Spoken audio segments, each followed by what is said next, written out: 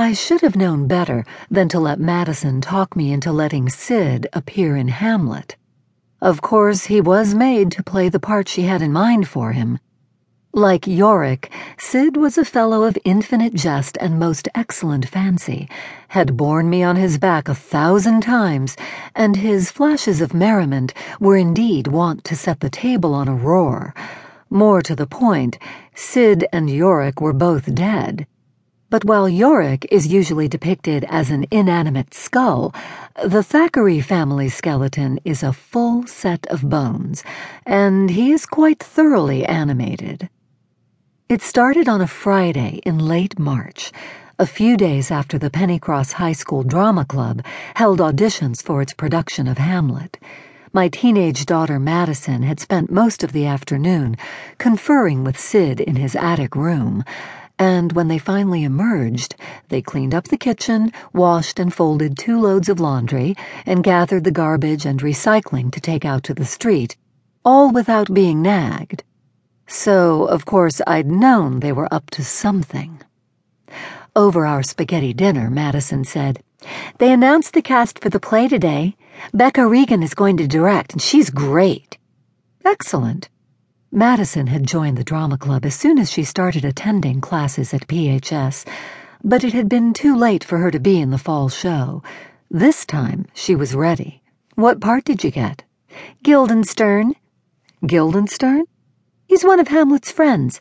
Claudius brings him and Rosencrantz in to try to cheer up Hamlet and then uses them to—" "Sweetie, I know who Guildenstern is. English degree, remember? It's just that I thought you were going for Gertrude or Ophelia." "I was, but so were all the other girls in the club. There were only 2 good female roles in the play, after all. Guildenstern will be interesting."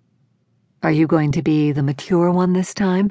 I want to know before I start hearing complaining about club politics, playing favorites, and so on." "Tonight I will be playing the role of maturity incarnate." "Okay, then. They gave you such a small part because you're a freshman, right? And a new kid?"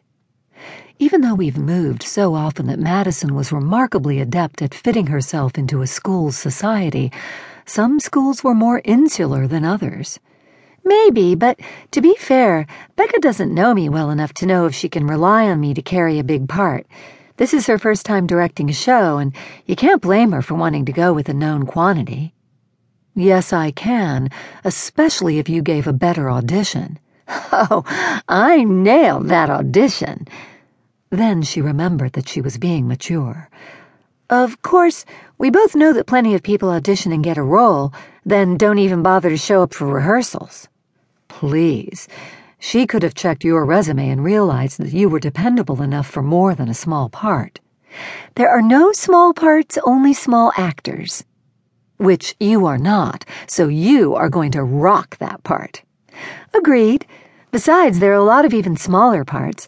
And Tristan, the guy playing Rosencrantz, is really cool, and we get to hang out together at rehearsal. He's a really good actor, and would have been a great Hamlet.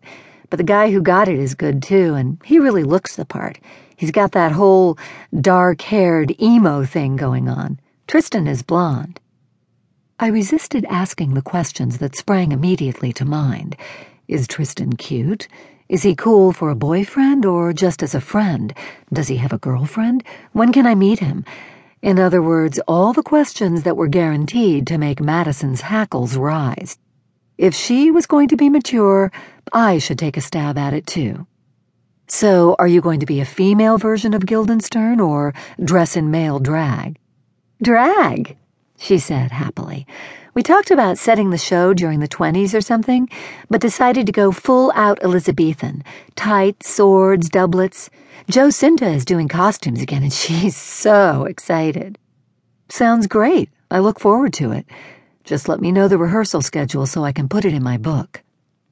As an adjunct English professor, my classes tend to be at those odd times that full-time profs don't want, and I also have to keep office hours.